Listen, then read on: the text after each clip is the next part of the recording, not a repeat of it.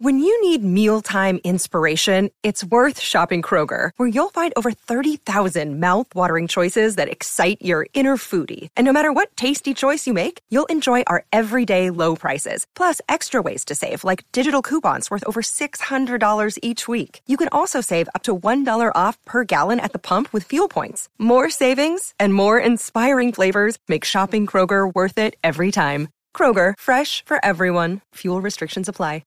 Hey guys, thanks so much for tuning in today. We are getting back into A Study in Scarlet. This is the first of all the Sherlock books, and so it's really interesting to see kind of the development of Sherlock and Watson as they kind of get their groove throughout the book. If you haven't caught the previous chapters, make sure and go back and listen to them. You can find them all at anotherworldaudiobooks.wordpress.com or on your podcast player of choice. So I'm still giving away a free audiobook. You just have to go to anotherworldaudiobooks.wordpress.com/free, and you'll get that free copy of the audiobook of A Christmas Carol. Now, once Study in Scarlet is all done, that giveaway is going to change, and I'm going to be giving away a full copy of A Study in Scarlet. However, we are coming, like I said, to the end of this book, and I need your suggestions. What do you want to hear next? Should we do more Sherlock? There's a whole bunch of other books that we could do. I want to hear from you, though. Make sure you just hit us up. We can email us, anotherworldaudiobooks@gmail.com, or let us know on any of the social medias. That all can be found at anotherworldaudiobooks.wordpress.com. And now, without further ado, I give you A Study in Scarlet. Chapter 4. A Flight for Life. On the morning which followed his interview with the Mormon prophet, John Ferrier went into Salt Lake City, and having found his acquaintance who was bound for the Nevada mountains, he entrusted him with his message to Jefferson Hope. In it, he told the young man of the imminent danger which threatened them, and how necessary it was that he should return. Having done thus, he felt easier in his mind, and returned home with a lighter heart. As he approached his farm, he was surprised to see a horse hitched to each of the posts of the gate. Still more surprised was he, on entering, to find two young men in possession of his sitting-room. One, with a long, pale face, was leaning back in a rocking-chair, with his feet cocked up upon the stove. The other, a bull-necked youth with coarse, bloated features, was standing in front of the window with his hands in both pockets, whistling a popular hymn. Both of them nodded to Ferrier as he entered, and the one in the rocking-chair commenced the conversation. "Maybe you don't know us," he said. "This here's the son of Elder Drebber, and I'm Joseph Stangerson, who traveled with you in the desert when the Lord stretched out his hand and gathered you into the true fold." "As he will with all nations in his own good time," said the other with a nasal voice. "He grinded slowly, but exceedingly small." John Ferrier bowed coldly. He had guessed who his visitors were. "We've come," continued Stangerson, "at the advice of our fathers, to solicit the hand of your daughter for whichever of us may seem good to you and to her. As I have but 4 wives, and Brother Drebber here has 7, it appears to me that my claim is a stronger one." "Nay, nay, Brother Stangerson," cried the other. "The question is not how many wives we have, but how many we can keep. My father has now given over his mills to me, and I am the rich man." "But my prospects are better," said the other warmly. "When the Lord removes my father, I shall have his tanning yard and his leather factory. Then I'm your elder, and am higher in the church." "It will be for the maiden to decide," rejoined young Drebber, smirking at his own reflection in the glass. "We will leave it all to her decision." During this dialogue, John Ferrier had stood fuming in the doorway, hardly able to keep his riding whip from the backs of his 2 visitors. "Look here," he said at last, striding up to them. "When my daughter summons you, you can come, but until then I don't want to see your faces again." The 2 young Mormons stared at him in amazement. In their eyes, this competition between them for the maiden's hand was the highest of honors both to her and her father.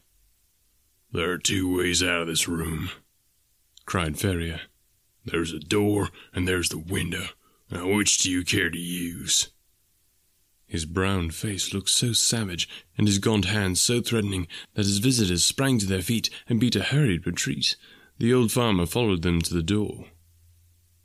"Let me know when you settle which it is to be," he said sardonically. "You shall smart for this," Stangerson cried, white with rage. "You have defied the prophet and the council of 4. You shall rue it to the end of your days." "The hand of the Lord shall be heavy upon you," cried young Drebber. "He will rise and smite you." "Then I'll start the smiting," exclaimed Ferrier furiously, who would have rushed upstairs for his gun had not Lucy seized him by the arm and restrained him. Before he could escape from her, the clatter of horses' hoofs told him that they were beyond his reach. "The young canting rascals!" he exclaimed, wiping the perspiration from his forehead. "I would sooner see you in your grave, my girl, than the wife of either of them." "And so should I, father," she answered with spirit. "But Jefferson will soon be here." "Yes, it will not be long before he comes. The sooner the better, for we do not know what their next move may be." It was indeed high time that someone capable of giving advice and help should come to the aid of the sturdy farmer and his adopted daughter. In the whole history of the settlement, there had never been such a case of rank disobedience to the authority of the elders. If minor errors were punished so sternly, what would be the fate of this arch-rebel? Ferrier knew that his wealth and position would be of no avail to him. Others as well known and as rich as himself had been spirited away before now, and their goods given over to the church. He was a brave man, but he trembled at the vague, shadowy terrors which hung over him. Any known dangers he could face with a firm lip, but this suspense was unnerving. He concealed his fears from his daughter, however, and affected to make light of the whole matter, though she, with the keen eye of love, saw plainly that he was ill at ease.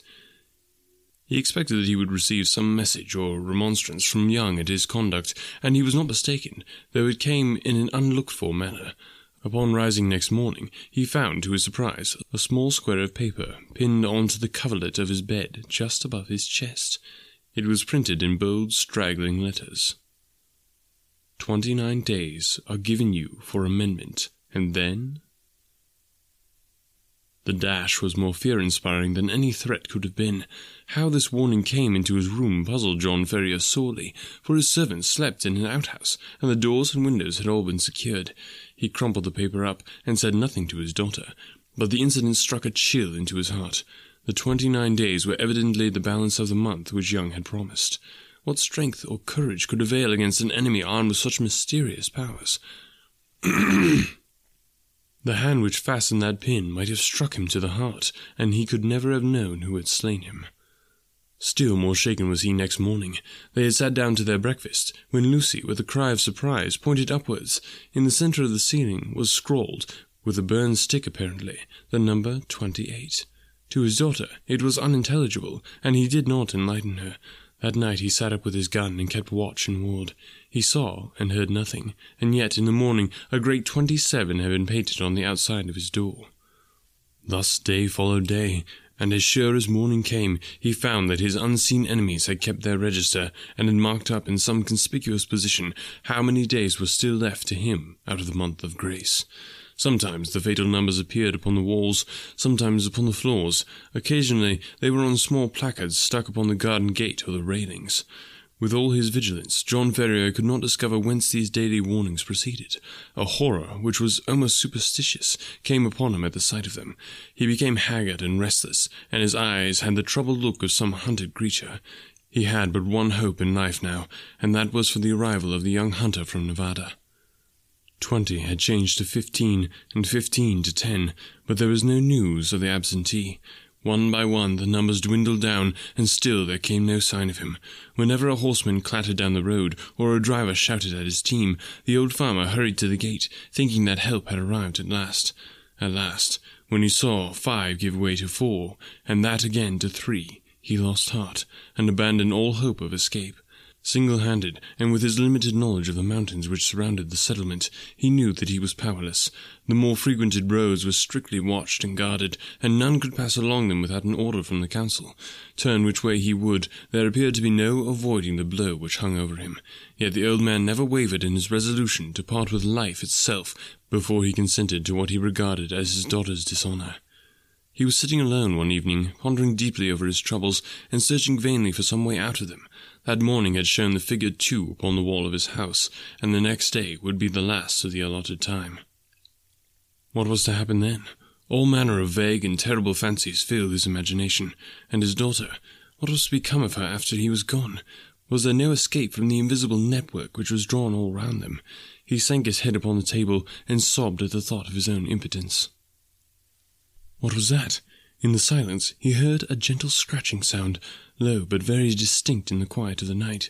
It came from the door of the house. Ferrier crept into the hall and listened intently. There was a pause for a few moments, and then the low, insidious sound was repeated. Someone was evidently tapping very gently upon one of the panels of the door.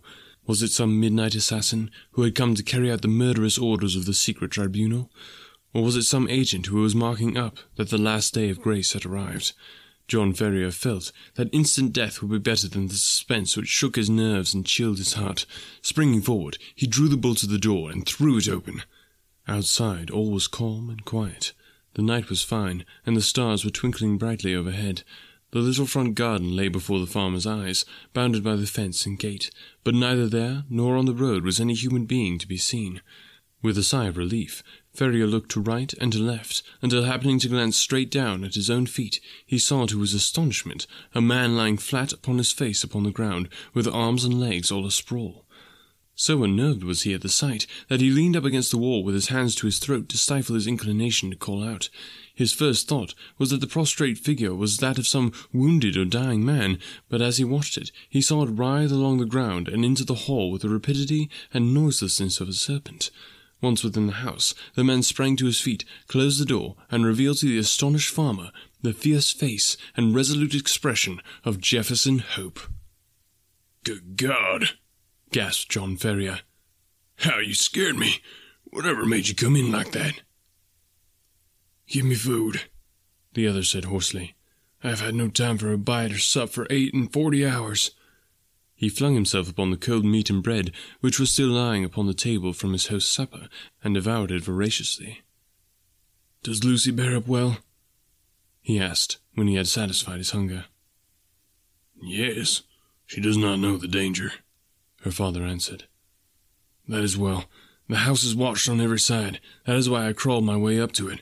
They may be darned sharp, but they're not quite sharp enough to catch a Washoe hunter." John Ferrier felt a different man now that he realized that he had a devoted ally. He seized the young man's leathery hand and wrung it cordially. "You're a man to be proud of," he said. "There are not many who would come to share our danger and our troubles." "You've hit it there, pard," the young hunter answered. "I have a respect for you, but if you were alone in this business, I'd think twice before I put my head into such a hornet's nest. It's Lucy that brings me here. Before harm comes on her, I guess there'll be one less of the Hope family in Utah." "What are we to do?" "Tomorrow is your last day, and unless you act tonight, you are lost. I have a mule and 2 horses waiting in the Eagle Ravine. How much money have you?" $2,000 in gold and 5 in notes." "That will do. I have as much more to add to it. We must push for Carson City through the mountains. You had best wake Lucy. It is well that the servants do not sleep in the house." While Ferrier was absent, preparing his daughter for the approaching journey, Jefferson Hope packed all the eatables that he could find into a small parcel and filled a stoneware jar with water, for he knew by experience that the mountain wells were few and far between. He had hardly completed his arrangements before the farmer returned with his daughter, all dressed and ready to start. The greeting between the lovers was warm but brief, for minutes were precious, and there was much to be done. "We must make our start at once," said Jefferson Hope, speaking in a low but resolute voice, like one who realizes the greatest of the peril, but has steeled his heart to meet it. "The front and back entrances are watched, but with caution we may get away through the side window and across the fields. Once on the road, we are only 2 miles from the ravine where their horses are waiting. By daybreak, we should be halfway through the mountains." "What if we are stopped?" asked Ferrier. Hope slapped the revolver butt which protruded from the front of his tunic. "If there are too many for us, we shall take 2 or 3 of them with us," he said with a sinister smile. The lights inside the house had all been extinguished, and from the darkened window Ferrier peered over the fields which had been his own, and which he was now about to abandon forever. He had long nerved himself to the sacrifice, however, and the thought of the honour and happiness of his daughter outweighed any regret at his ruined fortunes. All looked so peaceful and happy, the rustling trees and the broad silent stretch of grainland, that it was difficult to realize that the spirit of murder lurked through it all. yet the white face and set expression of the young hunter showed that in his approach to the house he had seen enough to satisfy him upon that head. Ferrier carried the bag of gold and notes. Jefferson Hope had the scanty provisions and water, while Lucy had a small bundle containing a few of her more valued possessions. Opening the window very slowly and carefully, they waited until a dark cloud had somewhat obscured the night, and then, one by one, passed through into the little garden. With bated breath and crouching figures, they stumbled across it and gained the shelter of the hedge, which they skirted until they came to the gap which opened into the cornfields. They had just reached this point when the young man seized his two companions and dragged them down into the shadow, where they lay silent and trembling. It was as well that his prairie training had given Jefferson Hope the ears of a lynx. He and his friends had hardly crouched down before the melancholy hooting of a mountain owl was heard within a few yards of them, which was immediately answered by another hoot at a small distance. At the same moment, a vague, shadowy figure emerged from the gap for which they had been making, and uttered the plaintive signal cry again, on which a second man appeared out of the obscurity. "Tomorrow at midnight," said the first, who appeared to be in authority, "when the whippoorwill calls 3 times. "It is well," returned the other. "Shall I tell Brother Drebber?" "Pass it on to him, and from him to the others. 9 to 7. 7 to 5, repeated the other, and the two figures flitted away in different directions. Their concluding words had evidently been some form of sign and countersign.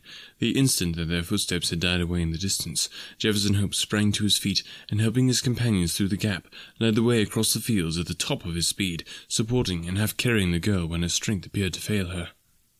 "Hurry on! Hurry on!" he gasped from time to time. "We are through the line of sentinels. Everything depends on speed. Hurry on!" Once on the high road, they made rapid progress. Only once did they meet anyone, and they managed to slip into a field, and so avoid recognition. Before reaching the town, the hunter branched away into a rugged and narrow footpath which led to the mountains. 2 dark, jagged peaks loomed above them through the darkness, and the defile which led between them was the Eagle Canyon in which the horses were awaiting them. With unerring instinct, Jefferson Hope picked his way among the great boulders and along the bed of dried-up watercourse until he came to the retired corner, screened with rocks, where the faithful animals had been picketed. The girl was placed upon the mule, and old Ferrier upon one of the horses, with his money-bag, while Jefferson Hope led the other along the precipitous and dangerous path.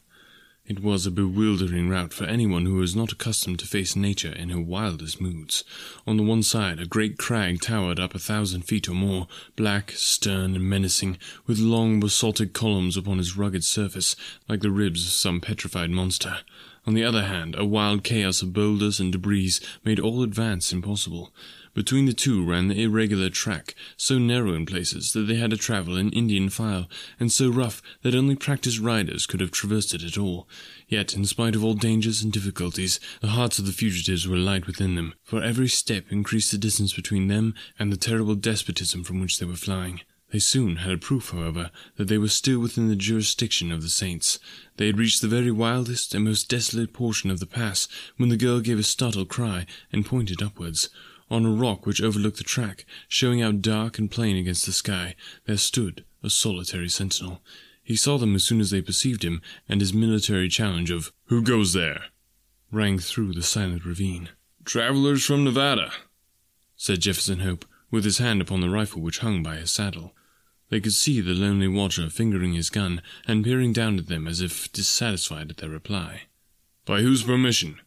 he asked. "The Holy Four," answered Ferrier. His Mormon experiences had taught him that that was the highest authority to which he could refer. 9 from 7, cried the sentinel. 7 from 5, returned Jefferson Hope promptly, remembering the countersign which he had heard in the garden. "Pass, and the Lord go with you," said the voice from above. Beyond his post the path broadened out, and the horses were able to break into a trot. Looking back, they could see the solitary watcher leaning upon his gun, and knew that they had passed the outlying posts of the chosen people, and that freedom lay before them. Chapter 5. The Avenging Angels. All night their course lay through intricate defiles and over irregular and rock-strewn paths. More than once they lost their way, but Hope's intimate knowledge of the mountains enabled them to regain the track once more. When morning broke, a scene of marvelous, though savage beauty lay before them. In every direction, the great snow-capped peaks hemmed them in, peeping over each other's shoulders to the far horizon. So steep were the rocky banks on either side of them, that the larch and pine seemed to be suspended over their heads, and to need only a gust of wind to come hurtling down upon them. Nor was the fear entirely an illusion, for the barren valley was thickly strewn with trees and boulders which had fallen in a similar manner. Even as they passed, a great rock came thundering down with a hoarse rattle which woke the echoes in the silent gorges and startled the weary horses into a gallop.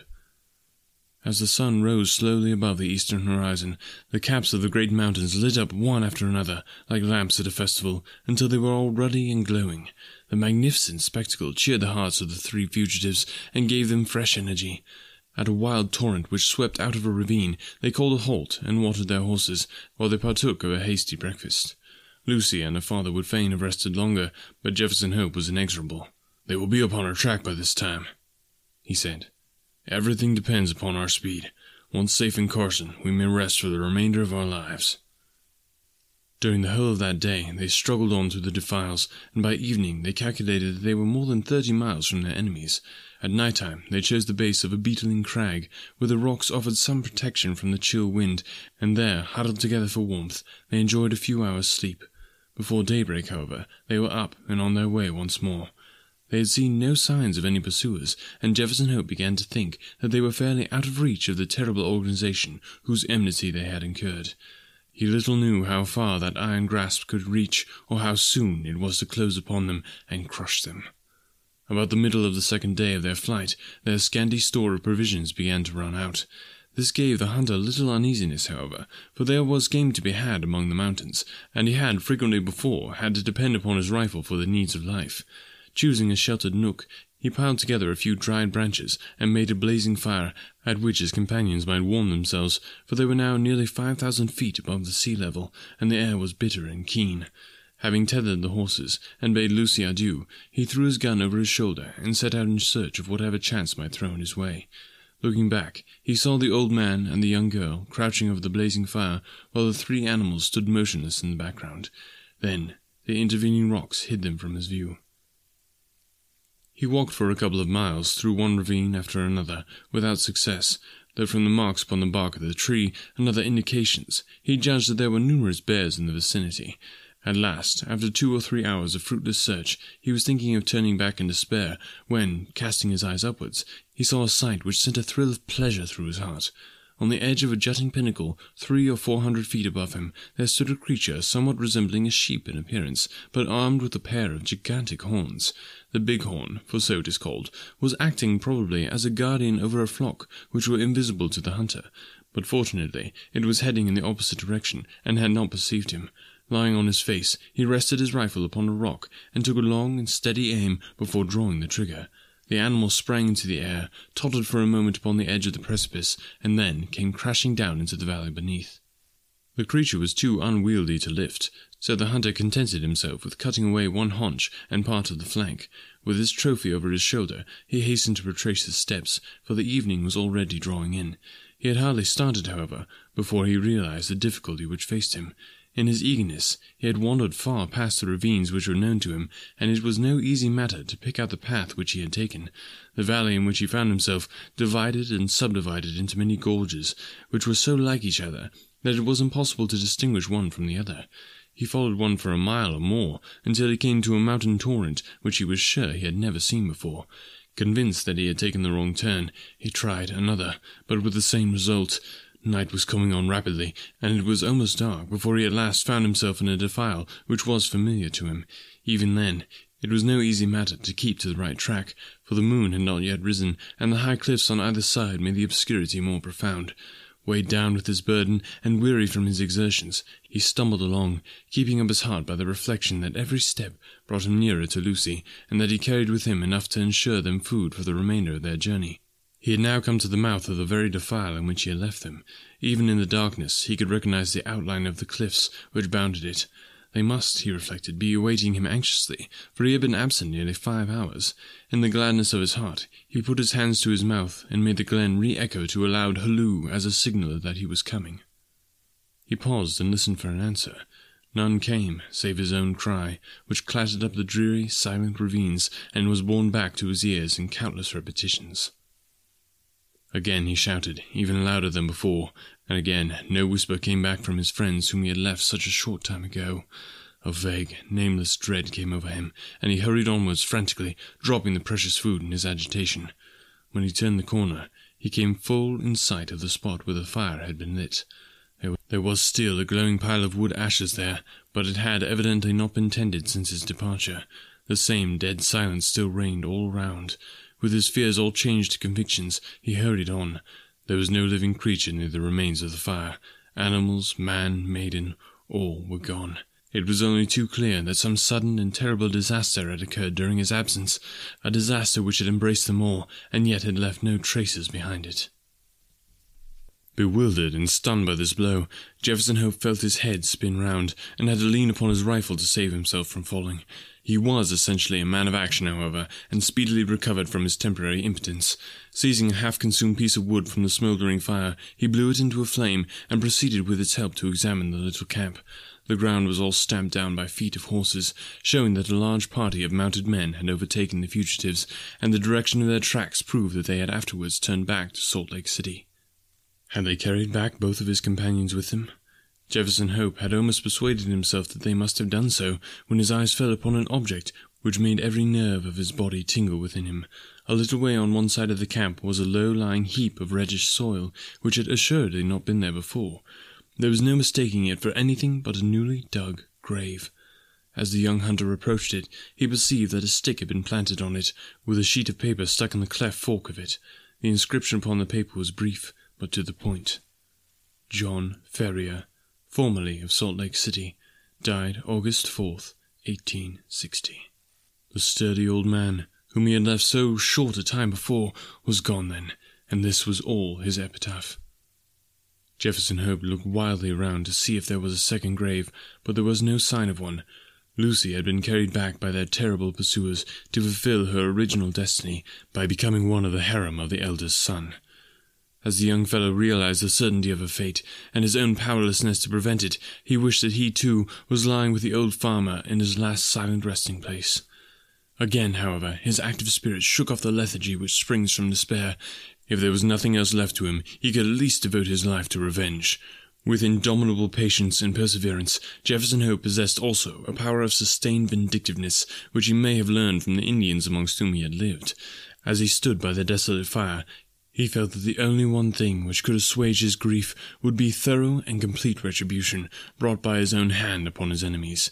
His strong will and untiring energy should, he determined, be devoted to that one end. With a grim, white face, he retraced his steps to where he had dropped the food, and having stirred up the smouldering fire, he cooked enough to last him for a few days. This he made up into a bundle, and, tired as he was, he set himself to walk back through the mountains upon the track of the avenging angels. For 5 days he toiled footsore and weary through the defiles which he had already traversed on horseback.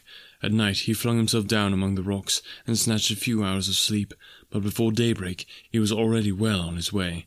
On the 6th day he reached the Eagle Canyon from which they had commenced their ill-fated flight. Thence he could look down upon the home of the saints. Worn and exhausted, he leaned upon his rifle and shook his gaunt hand fiercely at the silent, widespread city beneath him. As he looked at it, he observed that there were flags in some of the principal streets, and other signs of festivity. He was still speculating as to what this might mean, when he heard the clatter of horses' hoofs, and saw a mounted man riding towards him. As he approached, he recognized him as a Mormon named Cowper, to whom he had rendered services at different times. He therefore accosted him when he got up to him, with the object of finding out what Lucy Ferrier's fate had been. "I am Jefferson Hope," he said. "You remember me?" The Mormon looked at him with undisguised astonishment. Indeed, it was difficult to recognize in this tattered, unkempt wanderer, with ghastly white face and fierce, wild eyes, the spruce young hunter of former days. Having, however, at last satisfied himself as to his identity, the man's surprise changed to consternation. "You are mad to come here," he cried. "It is as much as my own life is worth to be seen talking with you. There is a warrant against you from the Holy Four for assisting the Ferriers away." "I don't fear them, or their warrant," Hope said earnestly. You must know something of this matter, Cowper. I conjure you by everything you hold dear to answer a few questions. We have always been friends. For God's sake, don't refuse to answer me." "What is it?" the Mormon asked uneasily. "Be quick. The very rocks have ears and the trees have eyes." "What has become of Lucy Ferrier?" "She was married yesterday to young Drebber." "Hold up, man, hold up! You have no life left in you." "Don't mind me," said Hope faintly. He was white to the very lips, and had sunk down on the stone against which he had been leaning. "Married, you say?" "Married yesterday. That's what those flags are for in the endowment house. There was some words between young Drebber and young Stangerson as to which was to have her. They'd both been in the party that followed them, and Stangerson had shot her father, which seemed to have given him the best claim. But when they argued it out at council, Drebber's party was the stronger, so the prophet gave her over to him. No one won't have her very long, though, for I saw death in her face yesterday. She was more like a ghost than a woman. Are you off, then?" "Yes, I'm off," said Jefferson Hope, who had risen from his seat. His face might have been chiseled out of marble, so hard and set was its expression, while its eyes glowed with a baleful light. "Where are you going?" "Never mind," he answered, and slinging his weapon over his shoulder, strode off down the gorge, and so away into the heart of the mountains, to the haunts of the wild beasts. Amongst them all there was none so fierce and so dangerous as himself. The prediction of the Mormon was only too well fulfilled. Whether it was the terrible death of her father, or the effects of the hateful marriage into which she had been forced, poor Lucy never held up her head again, but pined away and died within a month. Her sottish husband, who had married her principally for the sake of John Ferrier's property, did not affect any great grief at his bereavement, but his other wives mourned over her, and sat up with her the night before the burial, as is the Mormon custom. They were grouped round the bier in the early hours of the morning, when, to their inexpressible fear and astonishment, the door was flung open, and a savage-looking, weather-beaten man in tattered garments strode into the room. Without a glance or a word to the cowering women, he walked up to the white, silent figure which had once contained the pure soul of Lucy Ferrier. Stooping over her, he pressed his lips reverently to her cold forehead, and then, snatching up her hand, he took the wedding ring from her finger. "She shall not be buried in that," he cried with a fierce snarl, and before an alarm could be raised, sprang down the stairs and was gone. So strange and so brief was the episode that the watchers might have found it hard to believe it themselves or persuade other people of it, had it not been for the undeniable fact that the circlet of gold which marked her as having been a bride had disappeared. For some months Jefferson Hope lingered among the mountains, leading a strange, wild life, and nursing in his heart the fierce desire for vengeance which possessed him. Tales were told in the city of the weird figure which was seen prowling about the suburbs, and which haunted the lonely mountain gorges. Once a bullet whistled through Stangerson's window and flattened itself upon the wall within a foot of him. On another occasion, as Drebber passed under a cliff, a great boulder crashed down on him, and he only escaped a terrible death by throwing himself upon his face. The two young Mormons were not long in discovering the reason of these attempts upon their lives, and led repeated expeditions into the mountains in hopes of capturing or killing their enemy, but always without success. Then they adopted the precaution of never going out alone or after nightfall, and of having their houses guarded. After a time they were able to relax these measures, for nothing was either heard or seen of their opponent, and they hoped that time had cooled his vindictiveness. Far from doing so, it had, if anything, augmented it. The hunter's mind was of a hard, unyielding nature, and the predominant idea of revenge had taken such complete possession of it that there was no room for any other emotion. He was, however, above all things practical. He soon realized that even his iron constitution could not stand the incessant strain which he was putting upon it. Exposure and want of wholesome food were wearing him out. If he died like a dog among the mountains, what was to become of his revenge then? And yet such a death was sure to overtake him if he persisted. He felt that that was to play his enemy's game, so he reluctantly returned to the old Nevada mines, there to recruit his health and to amass money enough to allow him to pursue his object without privation. His intention had been to be absent a year at the most, but a combination of unforeseen circumstances prevented his leaving the mine for nearly 5. At the end of that time, however, his memory of his wrongs and his craving for revenge were quite as keen as that memorable night when he had stood by John Ferrier's grave. Disguised and under an assumed name, he returned to Salt Lake City, careless what became of his own life, as long as he obtained what he knew to be justice. There he found evil tidings awaiting him.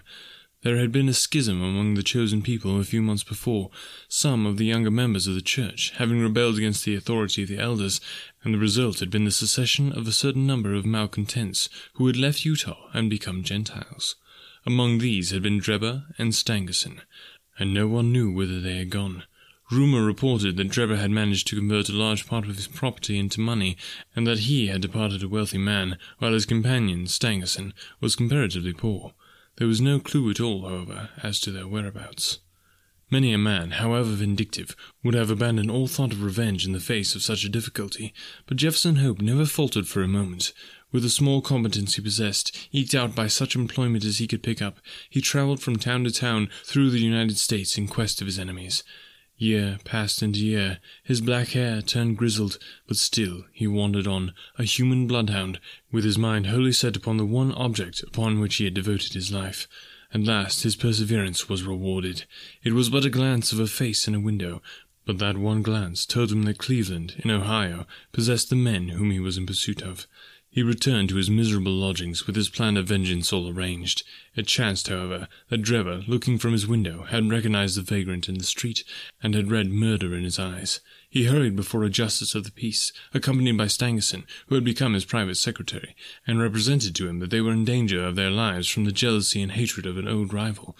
That evening Jefferson Hope was taken into custody, and not being able to find sureties, was detained for some weeks. When at last he was liberated, it was only to find that Drebber's house was deserted, and that he and his secretary had departed for Europe. Again the avenger had been foiled, and again his concentrated hatred urged him to continue the pursuit. Funds were wanting, however, and for some time he had to return to work, saving every dollar for his approaching journey. At last, having collected enough to keep life in him, he departed for Europe, and tracked his enemies from city to city, working his way in menial capacity, but never overtaking the fugitives. When he reached St. Petersburg, they had departed for Paris, and when he followed them there, he learned that they had just set off for Copenhagen. At the Danish capital, he was again a few days late, for they had journeyed on to London, where he at last succeeded in running them to earth. As to what occurred there, we cannot do better than quote the old hunter's own account, as duly recorded in Dr. Watson's journal, to which we are already under such obligations. Alright guys, thanks so much for listening today. Really appreciate you sharing the podcast with somebody. This is just a labor of love, and I'm just doing this because I love to do it, but I love when the message gets spread to other people who enjoy free audiobooks that are actually of a decent quality. Hope you guys are enjoying it. Remember, go get your free book, anotherworldaudiobooks.wordpress.com/free. Talk to you next time.